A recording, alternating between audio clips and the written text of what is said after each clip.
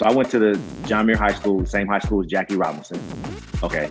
My birthday is Jackie Robinson Day. So every year I'm playing music at Dodger Stadium on Jackie Robinson Day. I'm also in my high school Hall of Fame because of what I do. So I'm in the same Hall of Fame as Jackie Robinson. Ladies and gentlemen, welcome to the latest edition of the Beat Talks podcast. I'm your host, DJ Rouche, the official DJ of the Los Angeles Lakers and AVP Pro Beach Volleyball Tour. I am excited to share with you my latest conversation. Being that the new baseball season is about to begin, I figured this was as good time as any to have my first non-NBA DJ on the podcast. So I reached out to DJ Severe, the official DJ of the Los Angeles Dodgers, to talk about how he's preparing for this upcoming season, growing up 15 minutes from Dodger Stadium, and being in the same Hall of Fame as Jackie Robinson.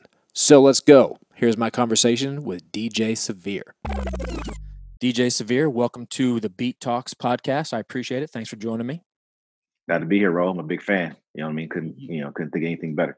I appreciate it. So you have the honor. There's no trophy or a banner or even ribbon for this, so it's just my congratulations to you. As you are the first non-NBA DJ on the Beat Talks podcast. So thank you so much. Hey, dope. I like that. Also, full disclosure, I was a backup DJ for the Dodgers. I can't even remember what. It was like 2 seasons. I probably maybe did 20 games total. It was maybe 2004, 2005, around that time. I am not a huge baseball fan, sports-wise. Okay. Love going to the games. Love playoff baseball. Definitely. Watching it on TV, I just can't do. And so people who, before I get hate emails from people like, I grew up playing soccer, love soccer, hate watching soccer on TV as well. But going to games is a totally different story. But with that being said, I did not enjoy my experience DJing for Dodgers, not because of the Dodgers fans and not because of the Dodgers organization, but during that time, they were in a different ownership group. Yes. And like the number 3 person in charge loved music, and he sat next to me during every single game and told me what to play every single time. The infamous Dr. Charles. I know that. I've heard those stories, right? Yes. It was funny because it was like, I think at one point he always asked me, well, what are you going to play next? It's like, as you'll talk about, it's, there's 14 different things that could happen at once. So I don't necessarily know what's going to happen next, but it didn't matter what I said. It was always wrong. So I look forward to hearing your positive experience about DJing Dodgers games, because mine wasn't the best. I enjoyed everybody I worked with except for said person at Dodger Stadium. So let's get into it. First of all, I saw that you started by DJing in like the Pavilion Club and all that stuff around Dodger Stadium, and basically worked everywhere in Dodger Stadium until you became the official DJ. How did that happen? Right. So I guess maybe 2007, 2008, whenever the Dodgers picked up Manny Ramirez, and they finally got some energy and they got back into the playoffs. I had a buddy who became the manager of the Dugout Club. As you know, Levy, who does all the catering for all the stadiums out here. Yep. Every level has a different manager or supervisor on the level, so that controls the entertainment. So he had this idea where he wanted to spice up, and for the Dugout Club is the very bottom of the Dodger Stadium, where all the celebrities come and hang. Yeah, it's hours like the before VIP the game. area before the game, right? It's like a VIP area, so they come and eat, and they come about 2 hours before, and it has a bar, nice lounge. So he had an idea where he wanted to spice it up and have a DJ come in and DJ before and after the games. So I'm like, okay, I'm with it. So he brought me in. First playoff series against the Cubs, I remember the energy was eclectic because Dodgers hadn't been in the playoffs in years. So everybody's like, we're back, we're going to do it. You know what I mean? Manny Wood, the whole thing. So I come in, I'm DJing before, and I'm, nervous, trying to navigate around, getting in. So I DJ, and everybody loves it. I kick it after. I meet Tiger Woods. I meet all these different people. So I'm like in it. So it's like I get to DJ before the game. As soon as the anthem starts, I shut down, and then I can just chill in the lounge and eat this good food. You know what I mean? So I'm just like, okay, this is nice. Yeah, this is it. I made it. Perfect. This is it. I made it. You know what I mean? I'm a Dodger fan, so it's like I made it. So I do it a couple times. I do it all the playoff games because he brings me in. Everybody loves it. And I can't remember if it was either that season or not, but other managers on other levels started asking me to DJ there. I guess they had another DJ. I don't even know his name, so I'm not, you know what I mean, slamming anybody. But he was becoming a prima donna because they wanted somebody to come in and DJ each section. There was probably 3 other sections that they wanted me to DJ at. And they wanted to give you 1 parking space.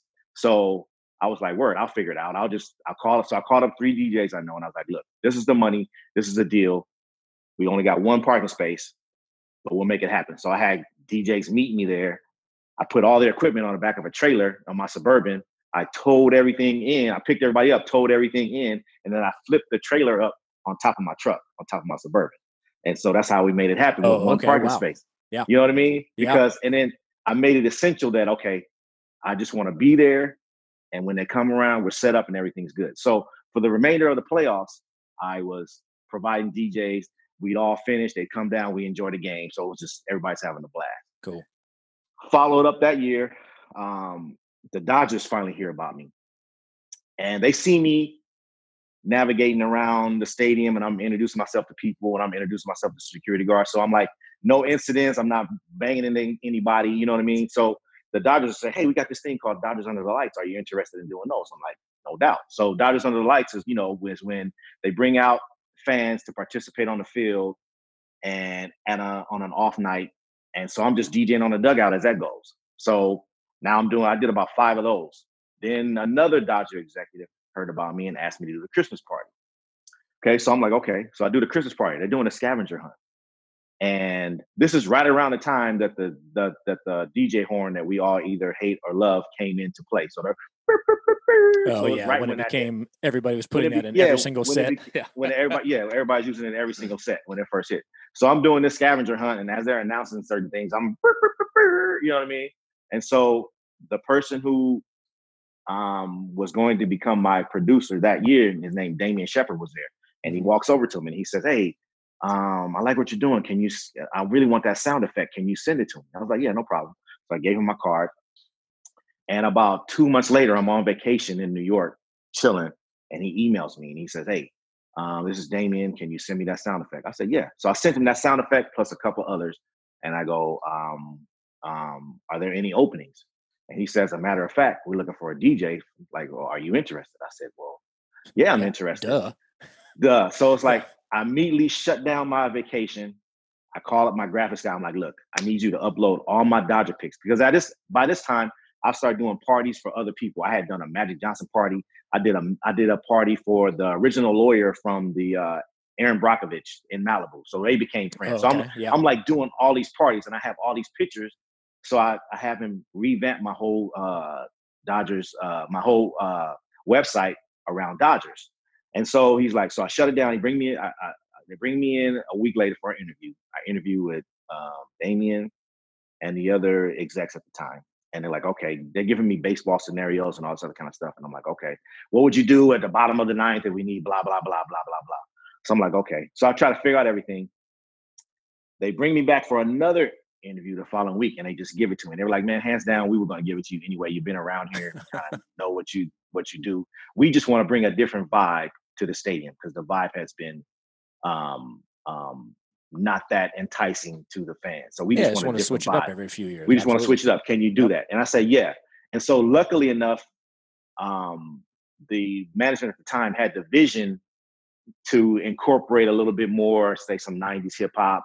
And I kind of knew how to walk a fine line with what I did. Mm-hmm. And even that was when I finally got the gig, the Yankees came into town and they complimented me on the music. Cool. Of how it was like the best music at any baseball stadium. And I'm smart enough where I took in enough insight from people of what was already working. Totally. To incorporate that and then kind of sort of swing it around my way to where even the players knows, because even my first week, Garrett Anderson, who was a Dodger at the time, he got through PR and he says, I really like the music. Can he give me some mixes? And I'm like, yeah. And he asked me like how much I would charge. And I told PR, it's like, I don't want to charge anything. I just want to meet him. You know what I mean? So, all right, coach. They were like, cool. So the next day I went down, I gathered my mixes. I took them some mixes, and first person I see is James Loney. So I'm like, Okay, James Loney. Then Garrett walks in. I'm like, okay. So I meet him. I hand him the mixes. We talk it up a little bit. He tells me how he likes the vibe. The music is great. Blah blah blah blah. And during the game, later on that game, he sends an envelope up through PR. It had $500 in it during the game. During the game. Awesome. So the media is looking at me. Everybody I'm now working with is looking at me, and they're going, "What is that?" I'm like, "Well," and I tell them the story of what happened. So they're like, "Oh," they're looking at me like, "Okay," you know what I mean? And so the next day, I was like, "Look, I'm gonna give him the same thing because I want to give him a little more hip hop oriented mixes." And I gave him the PR, and I said, "Look, I don't want anything. I just want to give him some more mixes." Yeah. But like clockwork, the same thing happened in the next game. Envelope, $500, and through that, I created the non-hands on approach, because before that, and you might know this, the DJ was hands off with the players. Correct. But through me and my relationship with PR and the players, I became hands on, because still would be an MLB, and most of the players wanted to hear hip hop music. Of course. And so by the time they translate that through PR to me, it's all messed up. They don't know what they're talking about. They don't know this, that, and you know what I mean? The artist is wrong. The name artist is wrong. Oh yeah. The name is wrong. So I'm like, once they figured out I had a rapport with the players. So basically what I did was 2 years after that, I said, "Look, man, why don't you let me buy my own ticket? I'll come down to spring training and I'll talk with the players about what works and what doesn't work." And PR is like, "Oh, I'm all for it. This takes pressure off of me. No worries." So it was either the next year or the following year. I went down, I bought my own ticket, just trying to show my own, of course. And you know what I mean? Just trying to put a good foot forward. You're taking your own initiative. I'm taking my own initiative. So I get there and I introduce myself to all the players. "Oh man, we love what you do, blah, blah, blah." And then once PR saw my interaction with the players and I wasn't asking for autographs or I wasn't this, that, and the other, all I wanted was my one photo op of the year, and then kind of see what the vibe that they wanted to keep creating. And they're like, "Man, please keep doing it. We love what you're doing. We have the best music, of any stadium, and you're taking us a place that baseball needs to go." So I actually outlasted that producer and those execs. They got fired that year because that's when the new regime came in. Yep. I thought I was going to be on the chopping block, but they said, "No, we love what you do. Oh, great. Keep doing it." So and I'm 11 seasons in now. 11 seasons, crazy. So, like for basketball, I look at basketball as when the players are warming up. Like when I play music, that's for them. Like, the fans may not like it. I don't know, but during this X amount of time, I'm going to do stuff for the players while they warm up. Good to go. And then once the game starts, obviously it's more family friendly. Yeah, for sure. So with baseball, it's a little bit different because the players, obviously have batting practice and stuff like that, and I assume you're doing stuff for the players then. But they come up to bat, and you're playing songs specifically for them. So how do you navigate the process of doing stuff for the players, but also making sure you keep the fans engaged as well? Okay, it used to be, it's more of a delicate line, but as I've kind of proven myself, I got a little more leeway. Like, there are some songs that I know are questionable, but I'll edit them or I'll do certain things, and the players trust me, and then management trusts me enough to where I can conceal certain things. Now, there's certain things where I just like, "No, we can't do that. Yeah, that's not going down." Even the clean version is even the clean version isn't and even clean enough. Our own personal cleaning it up is still not. It's exactly. Not clean enough. It's still not going to be enough. So I'll take it. Like, say if like there's certain players who contact me directly. Kike, Justin Turner, cool. Matt Kemp used to contact me directly. Ethier. Most of the players pretty much shoot me a text message. There's still some that go through like PR. Kike and Justin notoriously text me 1 a.m. "Hey, is this a banger or no?" You know what I mean? You're like, "I'm sleeping, but I'll let you know." Yeah, right. I'm sleeping, but I'll let you know. And I never tell them no, because if I say it's not a banger, then what am I going to come up with? You know what I mean? I just go with what they want to go with. Yeah. If it's more Latin infused, I'll have somebody listen to it to see exactly what it is that they're saying. Because our job is, number one, to not offend, but we also want to give the players what they want. I'm always about giving them what they want. Totally. And just kind of pleasing them, because far be it from me to throw them off of what's going to motivate them, you know what I mean, at the batter's box. Well, I think there's some more superstitious superstitious stuff going on in baseball as well too. Yes. with if they're on a hitting streak, you're not changing their Yes. walk-up song. But if Yes. they are struggling, that walk-up song is going to change. Yes. And the thing with me is I've learned that rhythm because sometimes I detach from it when they go on the road because it's just so much. Yeah. But I will watch, and I'll watch each player that I know individually, and I'll know when they come back in if they're going to switch their song or not. Like if they went out and they're still on a tear, like, okay, we're cool. But I kind of developed a rhythm where I know as soon as they get back in town, hey, Severe, I want to try blah, blah, blah, blah. I know. And me and JT, we kind of have a thing where he has a couple songs that maybe his wife might pick or someone might pick, but he always tells me, he's like, look, if in this game I'm doing bad and I need you to pump me up, you have license to switch to back to this. And I'll know. Very cool. Yeah. That's and I'll know that's a big trust thing right there. Oh, it is. It is. I'll know JT because JT will look up at me and he'll give me like a sign and I'll go, okay, I know what I can do. Or even if it's what's needed for the crowd, I'll do it on my own and JT won't sweat me at all. He'll go, okay, I know why you do it. I know why you did it. But it's just that rapport that I have. And I like to go down to the dugout at least once every month or if not every other. And I just check with them, see how they're feeling. You know what I mean? I get a fist bump. I tell them, I like this, I like that. So I just like to walk around, say what's up to them. You know what I mean? They're in the batter's box. Like, is everything good? Is you like this? You like that? You know what I mean? Or they say, well, can you bump it up a little bit? Can you like let it go a little bit? And I try to give them license because in reality, I'm supposed to stop the music when they hit the dirt. Yeah, as you say, what's Major League Baseball's rule on that? Yeah, they have ticky-tack rules that, of course. But I always try to slide past them a little bit. I have a little bit more license.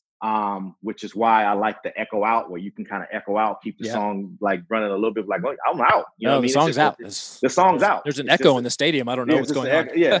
So, but just kind of knowing their rhythm and like, when they walk, I haven't even had to tell them, it's like, man, slow down because I know you want to hear your song, but wait until you're announced so that I can either hit your song, because I use different crescendos and different parts of the song based off of the announcer, Todd, and how I know the song is going to hit. Sometimes you want to let them say their name, then kick the song. Yep. Sometimes you want to kick the song, then Todd knows to say their name, and then there's a certain part I'm looking at to where I know I can hit. So it's also a rhythm thing with Todd that we kind of develop within everything. I love it because it's like a huge wedding to me, just kind of like mastering the different elements and the different timings and different things. And then, you know what I mean? The energy of the game. Like I'm sure it's the same for you, where as a sports DJ, you have to be on all the time. The team can be getting blasted,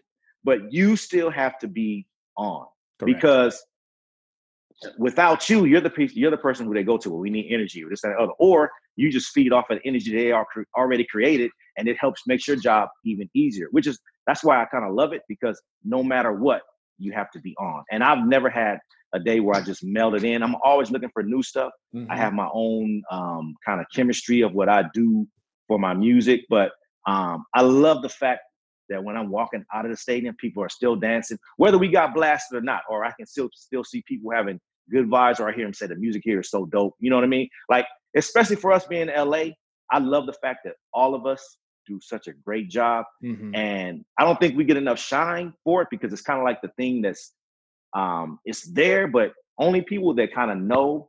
It's almost like a given that we have like the best music of any city, like music wise, with everybody. Yeah. Well, we're also in such a big market, right? Like if we were in a smaller town, we would probably get a little bit more publicity, but we're in such a big market. And I look at sports DJing too, and I feel like you do as well. The way you're talking is that they're not there for us, right? As the DJ, right? Like we are complimenting, like, trust me, people are going to come to Staples Center because LeBron's there, not because I'm there. Right. So our job is to complement it. So because we're complimenting it, unless you really know what we're doing, which is why I love this podcast, because I think it educates people a little bit on how difficult it is. And again, we're playing music. Trust me, I'm not thinking we're playing music. Don't get me wrong. But like, especially in baseball, you need to be on the entire time. And the thing that I always panicked at Dodgers games is that there's no end. The game could keep going forever if it's tied. Yeah. And I full panicked when we would get towards the later innings and the game would be tied. I'm like, man, how long am I going to be here? I don't know. How long am I going to be here? Yeah. So how do you Well, I want to know what kind of equipment you use because I'm sure you have a bunch of different stuff. Because let's say there's a guy on first, there's two Right. strikes, right? Like he could pop up, he could hit a home run, he could get hit by the ball. Like there's like Right. 5 or 6 different options. How do you Right. prepare for that? Okay. So this gonna get kind of I guess DJ Oh, technical, let's but do it. okay, so the way I set my Serato up, my playlist, because I have a Pioneer controller. I also have Clicks. I started off with just Clicks, and Clicks is, for those who don't know, Clicks is a basic program that allows you to go in between tracks seamlessly on baseball, where it'll fade one in, fade one out. So you'll make different playlists based off of that. I still keep Clicks around for some of the other stuff, and just like an emergency purpose in case my controller Yep. freezes up. But what I do with my Serato, I make playlists. I have pregame, I have game, I have shows, I have different games that we do. So basically, when we're up to bat, I'll be in my offensive playlist, which includes the players' walk-up music, which is there in a Yep. list. Then I have scoring songs in case we do certain things, and then I have bumps if we do something good. Like say we get a double and I want to enhance that. And my bumps are usually like clips of like 90s tracks or different things. It's just a bump that I know I can get to real quick, fade out, get into, because then I got to go back to the walk-up song coming up Mhm. shortly. Or if the walk-up song will carry what just happened, I'll just go to the player's walk-up song. It just depends on what it is. Of course. No bash on country, but it's hard to take a country song if a player picks a country song and let that carry a big moment where somebody hit a triple Yeah. or someone stole a base. Now, another compliment I have is Dieter behind me, because we'll kind of like eye each other and say, okay, you got it, I got this, because he might have something better than I did. And if I'm kind of stuck at the time and if I'm in between doing things, Dieter knows he can pick me up or I can pick him up based off of what happens.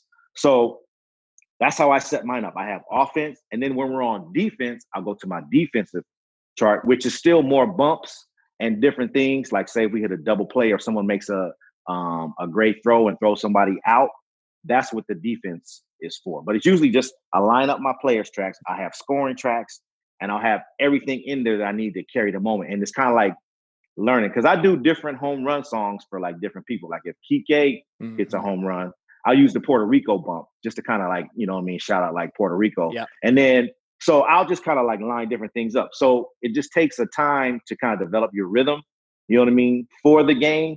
And like I said, I try to be on like you probably every game, but there's some days I'm in the middle of a 10-game homestand. I'm like worn out. It's August, it's a day game, we're burnt, you know what I mean? It's a lot. So you try to just stay as prepared as possible. You know what I mean? But that's my kind of like my formula, at least for like offense. My players' musics, my bumps, and my scoring tracks kind of lined up where I can navigate through them Mhm. quickly. Get You to know, them and quick. where it gets them, and it's luck. You have the luxury of having, like you said, one on one side and one on the other side. So I'm prepared for all of them. And it just kind of developing a rhythm to kind of see who's coming up next, kind of be prepared for that. Okay, if we do something good here, I'll just go with his track. And it changes. We get the playoffs, because like you said, playoff baseball to me is the best of any sport, because the roar when something happens like a hit in baseball, that roar to me is like no other, live and on TV. Just to hear the whole stadium just go crazy, and I try to just vibe off that rhythm and just make it pound pound after that. And Mhm. that's kind of like what other players tell me. Like when David Price finally came over, he's like, "Man, I'm gonna tell you something." He's like, "Look, I'm happy to be here." He said most players really want to be here for the ambiance that you create. They really Cool. love what you do, and no one can wait to come to LA, because number one, we know the music is gonna be good. And I love it when old players come back, like when Matt comes back on a different team and I go down and I say what's up to him. And he introduces me to the whole visiting team. And they're like, this is the dude that has it pounded in here. You know what I mean? And Very they cool. all want to come over and give me like a pound. That's so dope to me. You know Yeah. what I mean? That at least the players appreciate what it is I'm doing. You know what I mean? Which I'm sure you get the same from, the Lakers and others, like, because you have, I envy you because you're NBA and you have so much more hip hop room than I have. You Yes, know what I correct. mean? Yep. Because I'm still baseball, but luckily, the times are where most players love hip hop anyway. And I can't say that it's all good, but I get the license of saying, look, most of the new hip hop I leave to the players. Yeah. I'm the one that brings in the 90s and the other different things and elements that I create. You know what I mean? Or that I bring into the, you know what I mean? Because it was up to me, I'd just be playing Little Brother, Tribe Called Quest all game long. You know what I mean? We're best friends now because you mentioned Tribe Called Quest. My favorite hip hop group of all time. Yes. To me, them and De La Soul, 1A, 1B. And nice. You know what I mean? I just got it. But yeah, so, and that's what people say. They're like, well, you playing what you want? It's like, no, I'm actually not playing like what I want to hear all the time. Like I'll slide it in. It's like, but I'm kind of doing what I know works. You know what I mean? And what I know works. Now, the hip hop that you hear, I leave that to the players and what they pick. And that's normally what my batting music is. When it's just them out there, with the players are picking, with the players, it's all hip hop and Latin reggaeton because that's what they want to hear. Yeah. And I try to make it so that they just kind of like vibe off of it on their own. And that's just kind of like my formula. I want to take a quick break to let you know that I'm now on Discord. If you want to continue the conversations or any conversation from the Beat Talks podcast, jump on Discord, and I and other listeners to this pod will be on there to chat with you about it. My Discord channel also has Lakers and AVP section, so you can ask questions or talk amongst yourselves on any of those topics. Now, back to my conversation with DJ Severe. You mentioned it like a 10-game homestand. How do you keep the energy for that? Because doing 10 games of, like other people be like, oh, I've worked 10 days in a row, or I work 5 days a week, 9 to 5, blah, blah. But it's different doing sports because it's the same thing, but each game is different. You have different pitchers, they're different scenarios. But 10 days in a row of I found myself trying not to get bored with the music that I was playing, right? Because it's 10 days in a row and there's not as much time. You don't have like a week off to be like, okay, let me look for all this new music, right? So how do you keep the energy going for yourself, much less the players and the crowd during a 10-game homestand? Okay, so my formula going into first off, my formula for any music I play is I like to listen to my record pools relentlessly for new stuff that no one has heard on the radio.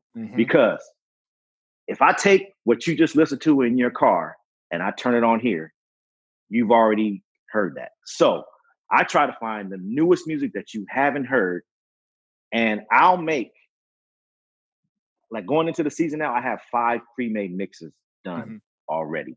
Now, it's also stuff you haven't heard, but a little bit of smidgen of some stuff you have heard. But I'll try to save that for the end game stuff. But I like it because it's background. When you come in, you haven't heard it, and it just it's easy house type stuff, and it just keeps you in. And I'll even steal, and I'm giving up my trade secrets. I'll even steal music from commercials. When I go to movies and commercials, I'm always Shazamming. Oh yeah, because I'm always trying to find the latest stuff, because it'll trigger in your brain that you've heard that song, but you don't know where you heard it from. But you're like, it's still recognizable to you. Because I'll take them from Target commercials, Nike commercials, and you know what I mean? And I'll make them work. So I only mix live maybe one time a homestand, because trying to go in and mix live, you notice as your DJ mind, you're going to always fall back on what works sometimes.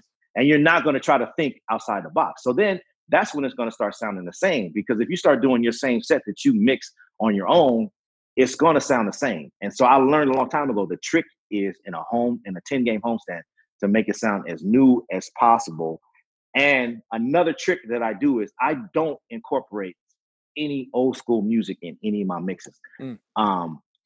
Like I'll never do a 80s track or a disco track, because if I put that in one of my mixes and you hear that again, it's going to register right away. Oh, this DJ's playing the same stuff all the time. Now, what I will do is I'll make a 80s mix, but I'll only play it every other homestand so that it doesn't resonate that, you know what I mean? And I heard this. And then there's different players, like the old school guys like Oral, like, why don't you play more 80s? And I try to explain to them, like, Oral, I can't do that because then it's going to sound this and other. So I'll save that for like a Sunday where I'll do like a yacht rock.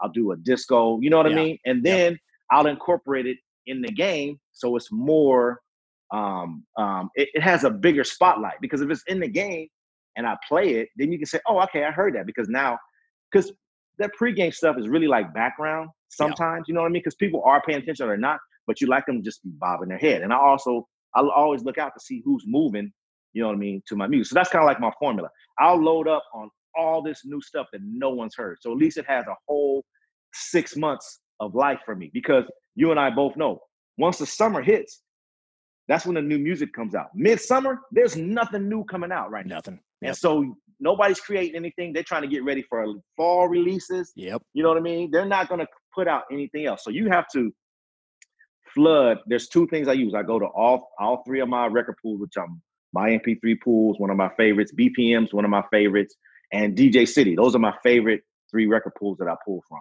And also I listen to Diplo Station religiously. Yeah. So that's where I pull a lot of my stuff from. I knew we would like each other. Diplo and a Tribe Called Quest. We're speaking the same language right now. Yes. And another dope thing for me is, not to get too long-winded, dope thing for me is listening to Diplo's station. I've got put on to so much music, and I've actually reached out to these people, like when they say who it is, and they're actually sending me their music. And when some of them are so LA based, they come and they hear it, and it's like, I got to end to these other DJs that are constantly sending me music, which is super dope. Producers or the artists are coming to the game. Yeah, and got it. The producers or the artists are coming to the game, and we develop this relationship. I'm like, yeah, don't worry, I'm gonna use your song for the walkout song, like when we go. Cool. It's dope, man. It's such a nice inside track when you can get that kind of communication, because as you know, some of these tracks you can't Shazam and they're not available. Correct. So to have someone send it to you directly, super dope. You know what I mean? There was this Prince remix of 17 Days, which is house mix, that this little DJ did, this little producer did, and it wasn't available anywhere. So I shouted him out, man. He shot it to me. So I'm like, okay, this is another end that I have to develop this relationship with these people. I can't wait and Diplo's always there. I can't wait to meet like Diplo or get a shout out or do something on the station. That's kind of like my dream, to be recognized from the people, because that's why you do it. You know what I mean? You want to give them shine, especially if it's good music, you know what I mean? And you just want to make it work. So that's one of the definite benefits I've had as far as meeting these people and having them sending me their tracks directly. Because you and I both know, trying to Shazam a track that you can't find is super frustrating, because you're like, man, I need this track. Well, especially in today's world where you feel like everything is available. It's like, why don't I know what this song is, and why can't I find it? Exactly. And it'll haunt you, because you're like, I need this track. You know what I mean? This is, I need it, Yeah, which is a feeling that I used to have, when I first started DJing, right? Like music wasn't as accessible as it is now. So to have that feeling again, I'm like, it takes me back to my early 90s where I heard some random remix that I couldn't get, had no idea who produced it.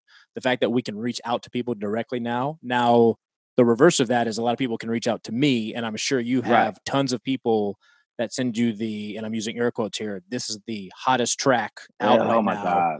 Bro. You have to play it at Dodgers games.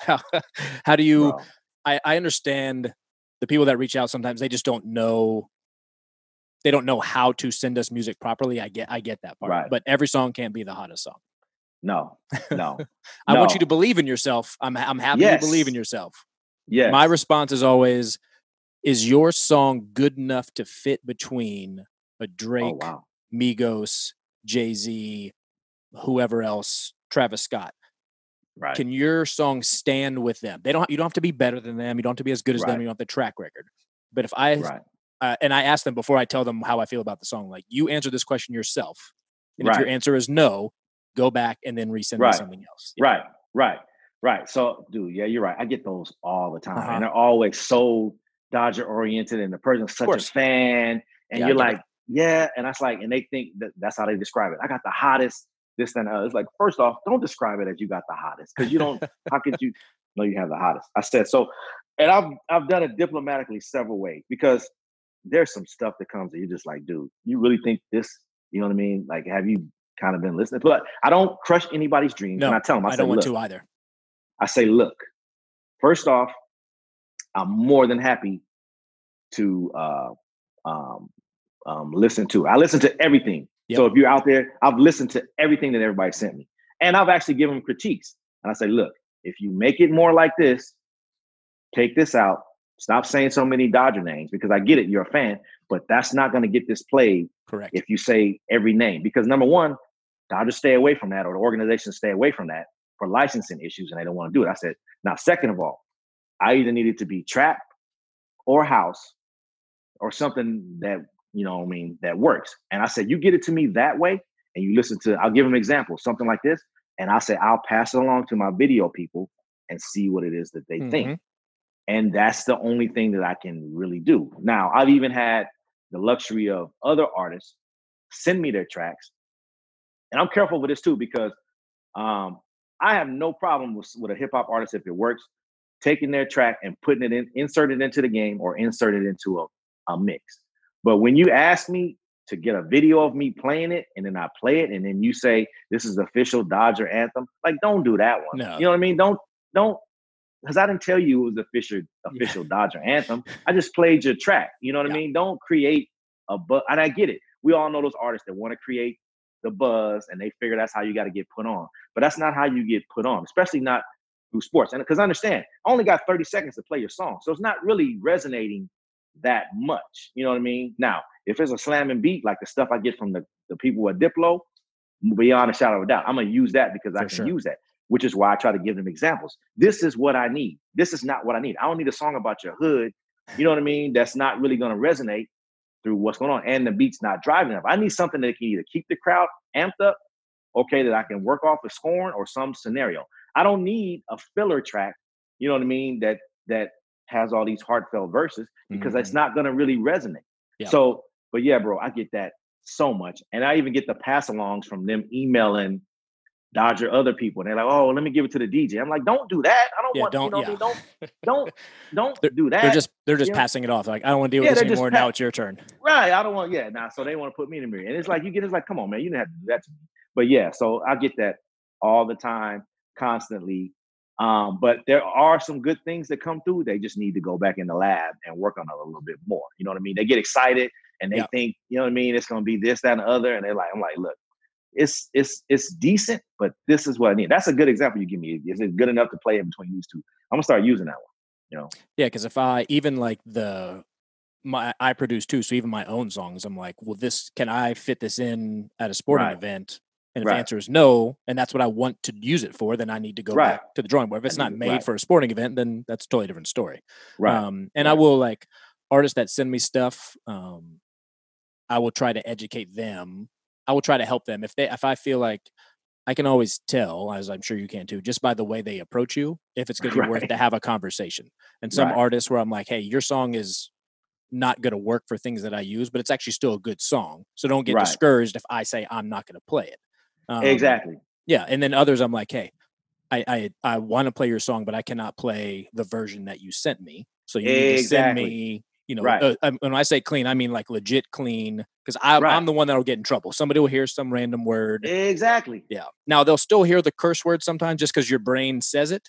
And they'll be like, oh, you're playing the dirty version. I'm like, that's what I try to explain to them all the time. I'm not playing the dirty version. Yeah, your brain does. Your brain finishes it. Or even sometimes the edit finishes it. Somehow. It's funny how the edit will finish it in the speaker system, even though it's like totally clear. You know what I mean? It's such a regular. Now, I will say this, transversely on that one, I've made some of the best relationships with people who I'm a fan of in hip hop by them coming to the stadium and liking what I do and they play their track. Like me and Mellow Man Ace, me and Kid Frost, me and DJ Pooh, like different people I've made relationships with by playing their music that I'm like cool with now. That's one of the best things like ever, to somebody come and you play their track and then they shout you out. So I've had Mellow Man Ace on my show. I've had Kid Frost on my show. They send me gear, and it's actually been a nice compliment to meeting and of people who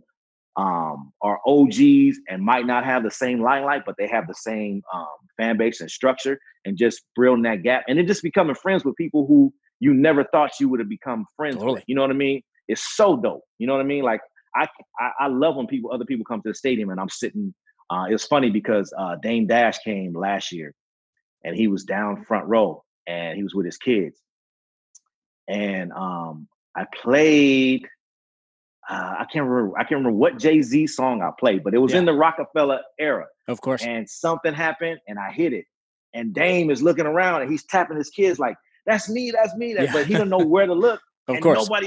Nobody else is paying attention to him because the crowd is going nuts, but he's trying to get his kids to stop worrying about the game. And he's like looking around and I'm like, no one else knows but me and Dame. And he's trying to get everybody else to notice.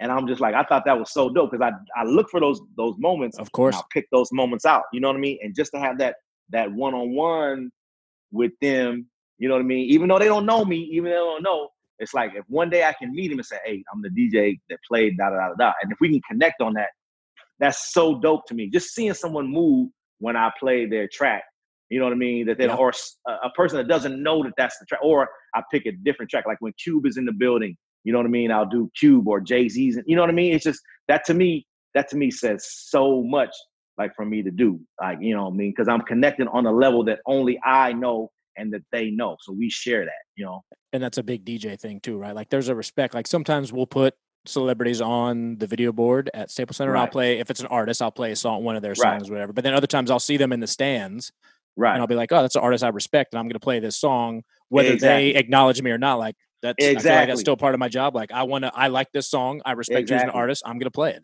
Pretty simple. Exactly. Yeah. Exactly. I was looking. So you grew up in Pasadena. Yeah. Did you grow up a Dodgers fan, going to Dodgers games and stuff as a kid? Yeah, Dusty Baker's my favorite player. Dusty Awesome. Baker. Yeah. So going from that, where's that Yes. moment where you're DJing a Dodgers game and you're like, hey, I used to come here as a kid, and now I am part of the organization, and a big part. The music is a big part. Was there ever that moment that just kind of sunk in on you? There was 3 different ones.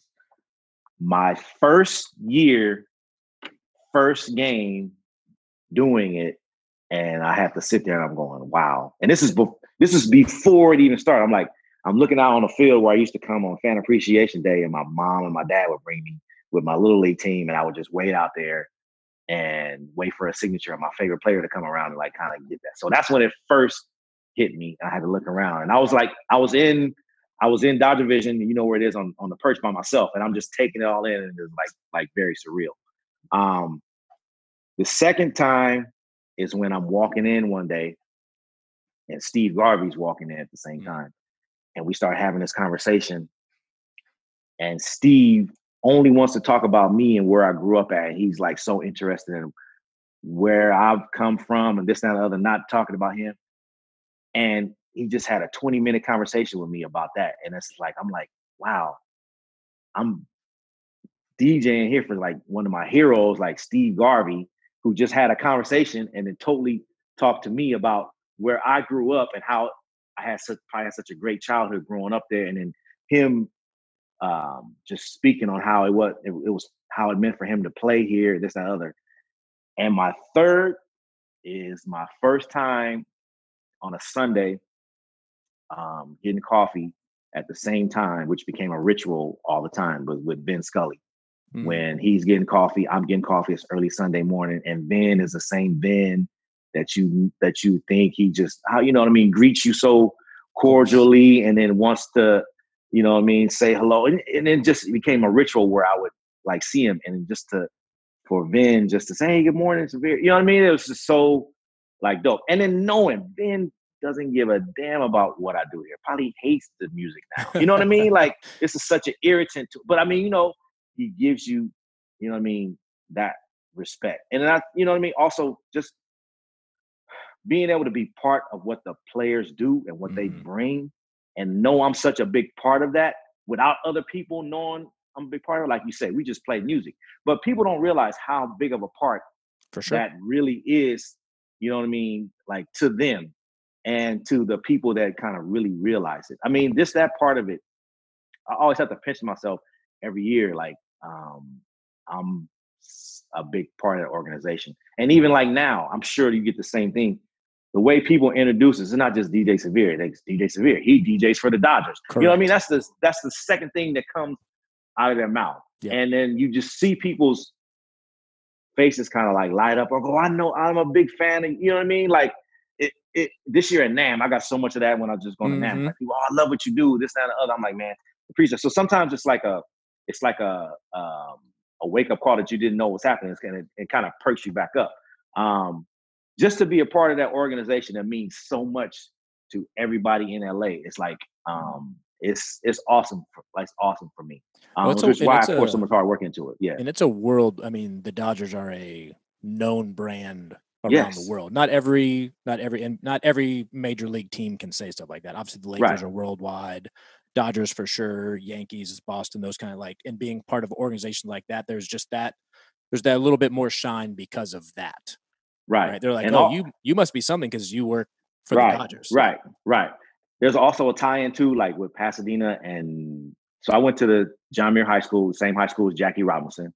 Okay, my birthday is Jackie Robinson Day, so every year I'm playing music at Dodger Stadium on Jackie Robinson Day. I'm also in my high school Hall of Fame because of what I do. So I'm in the same Hall of Fame as Jackie Robinson. You know what I mean? Yeah. Which is like super dope. You know what I mean? You know what I mean? And not very many people can say that. No, not many people can say that. Like, I'm in the same Hall of Fame as Jackie Robinson. Yeah.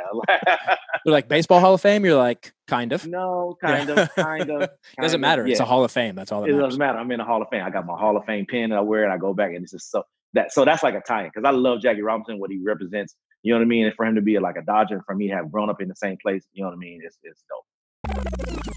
Thanks for checking out part 1 of my conversation with DJ Severe. Part 2 will be available next Monday, July 20th. Enjoy.